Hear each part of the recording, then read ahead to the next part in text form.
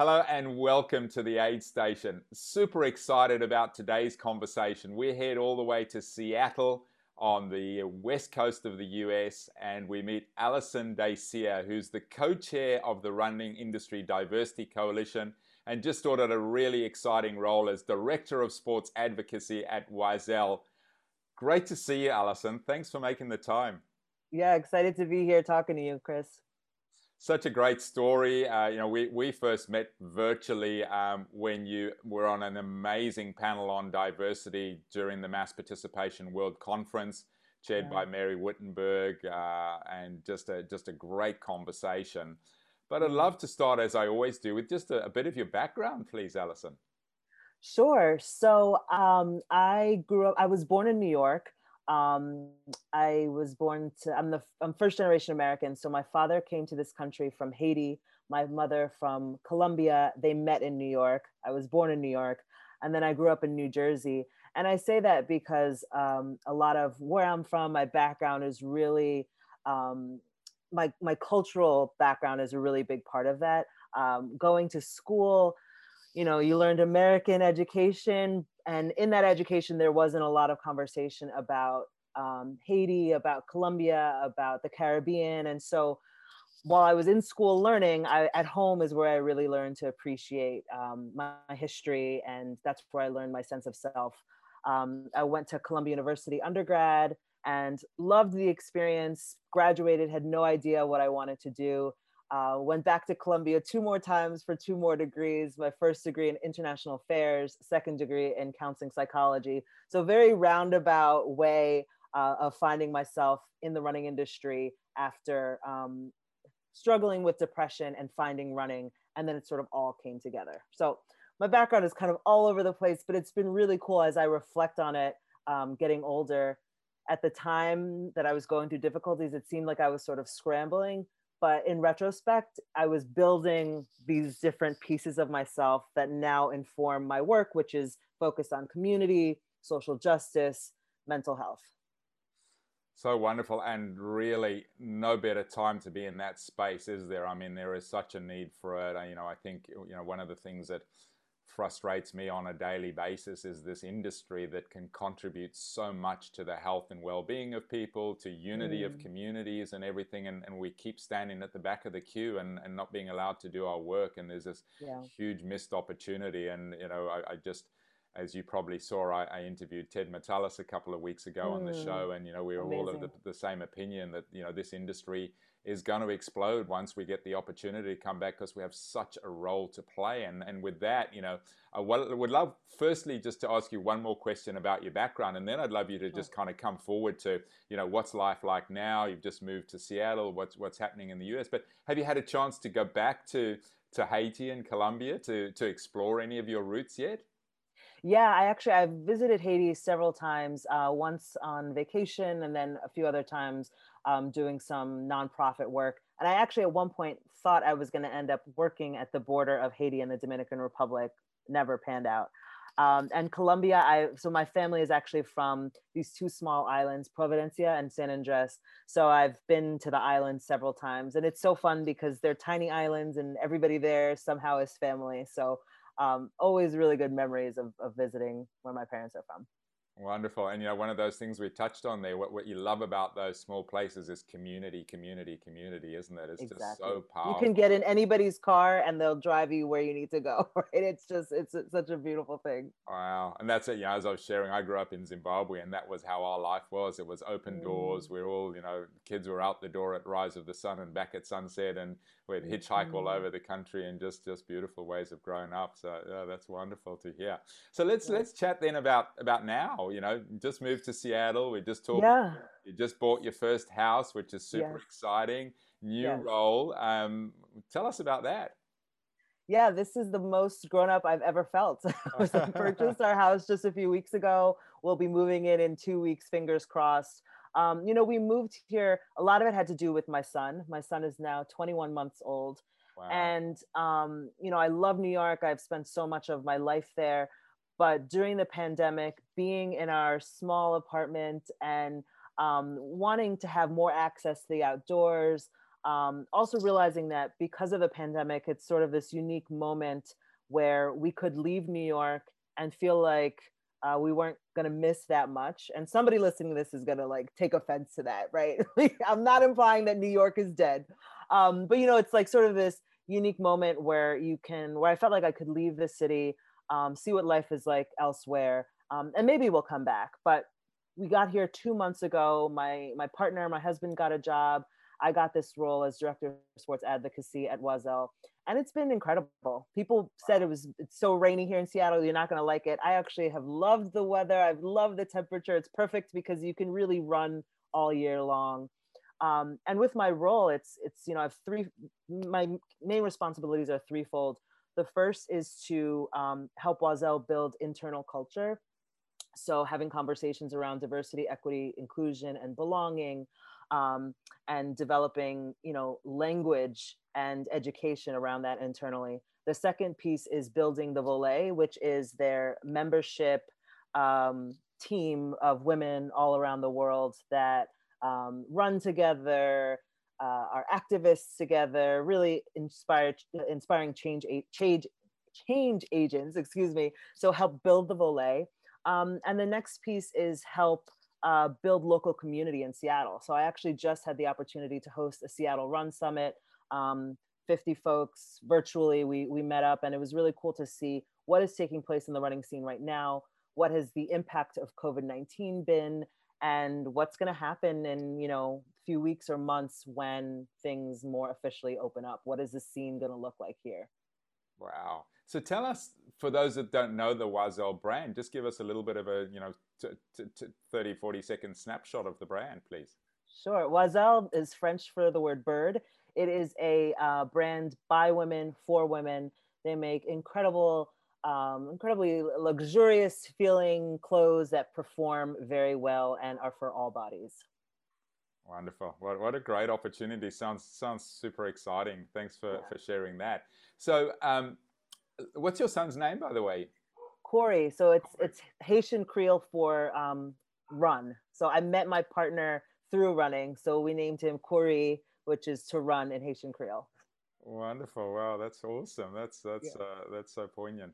Yeah. So tell us then, you know, some challenges. Everyone's gone through challenges during this period of time. What have been your biggest challenges? You've probably alluded to a little of them in terms of being cooped up in an apartment with a 20, Yeah. 21-month-old. I can't imagine how challenging that must be. I've got a little 6-year-old boy, and he's super active. Yeah. Very lucky to have had the outdoors here in Bali where I live and get out and about. But you know, some of those challenges, other challenges, work-related challenges, and how have you managed Absolutely. them? Yeah, I mean, I think the biggest challenge was definitely working from home with a small child.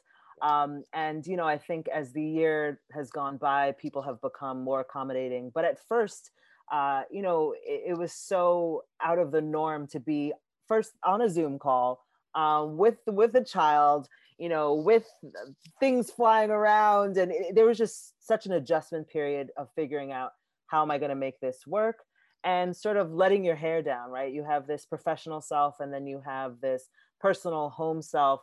And during COVID-19, both of those cells were meshed. So getting comfortable with that, and realizing that, you know, this is not just working from home, this is working from home during a global pandemic.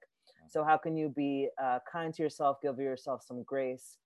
And then the other really difficult challenge was not just COVID-19, but you know, systemic racism and the violence that became very, very public this year. Right? This is not the first time that these kinds of acts have happened. But I think because everybody was indoors, there was just a deeper impact, and these news stories generated even more eyes and more attention, and then the social unrest and protesting that followed. So trying to work from home, also recognizing all of the social injustice and all of the racism that continues, the anti-Asian racism, and so that has been really hard to figure out, you know, to think about having a child in this world. Will my child be safe? And what can I do with the time that I have left on this planet to make the world a better, safer place? Wonderful insights. Thanks for sharing that. And you know, I Yeah. think it's obviously there's so much hardship, but this is just such a wonderful pivotal time in history, and we'll look back on it in so many ways of the Yeah, humanity, if it chooses to, and many people are already choosing to have this opportunity to really transform and take us to a way better place. It's super exciting in so many ways. And exactly. obviously, the next question that I always move on to is leadership, and you're Hmm. showing incredible leadership, and Thank you. this rising star of Alison Desir. But tell us a little bit about your leadership principles. Do you have leadership mentors who have you Hmm. followed in your life, Hmm. that's brought you on this path of being a almost natural born leader? Did it come Thank you. naturally? Is it something that's evolved? And what have been your guiding stars and principles? Yeah, it is something that is very much embedded in my personality. Growing up, my father gave me the nickname Powdered Feet, which comes from the Haitian Creole saying that describes somebody so active, you never see them, just their footprints in powder. So I was always all over the place. I was the first to volunteer. I was always talkative in class. But I think in terms of who's helped me along in my leadership journey, Mary Wittenberg is actually one of those people. And something that I really love about her leadership style is that she's able to see a light in you before you're even aware of it, right? Wow. And she was always putting me in conversations and putting me in rooms that I didn't think I deserved to be in or that I was ready for, but she always saw something in me.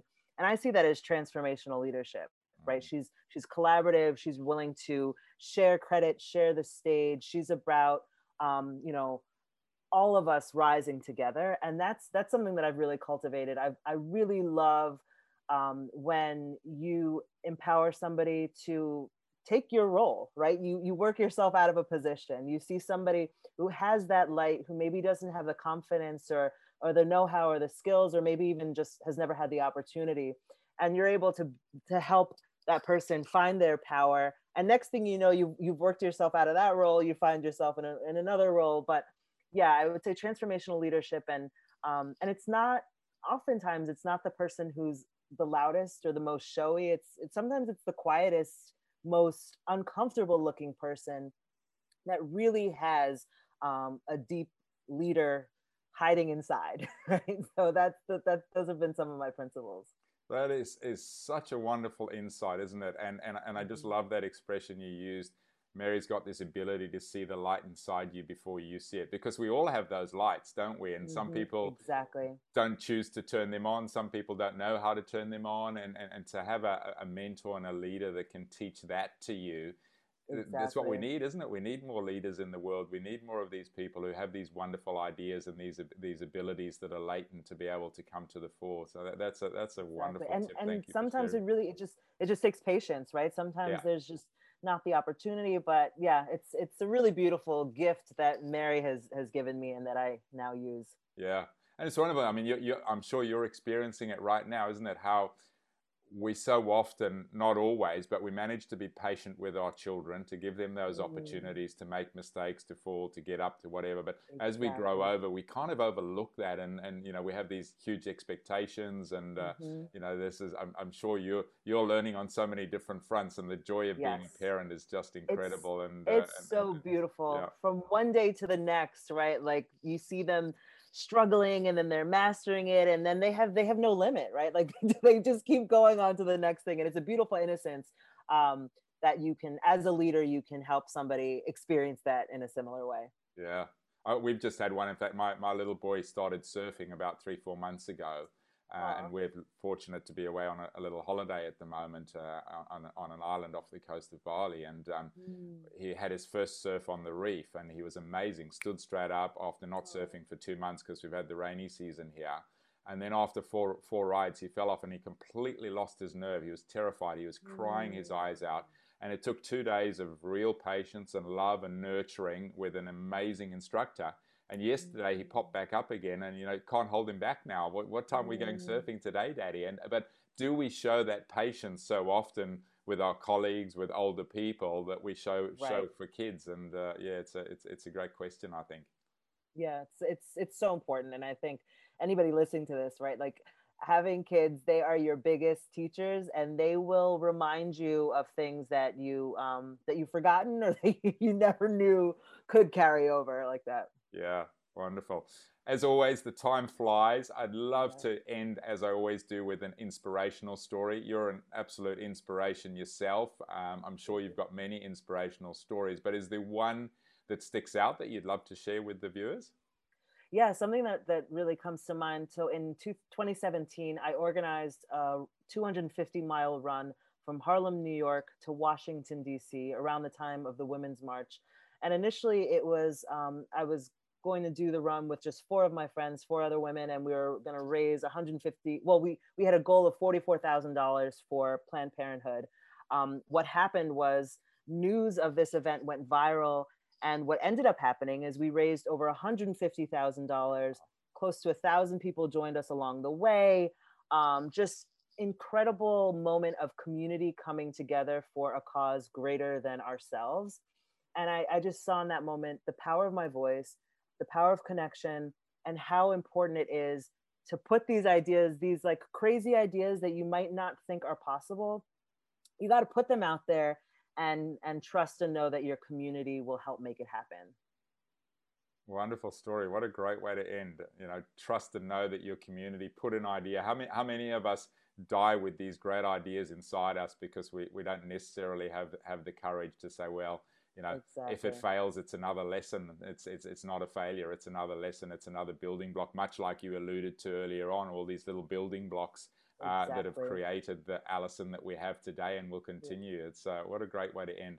Alison, we Thank could you. we could talk for hours, I'm sure. I can't Yes. wait for the day that I can finally get to sit down and have a coffee with you in person, and really, Same. really excited to have had the conversation. Thanks so much for making the time. Thank you so much. I appreciate it. Take care. Enjoy your new house. Thank you. I will. Bye bye. Bye.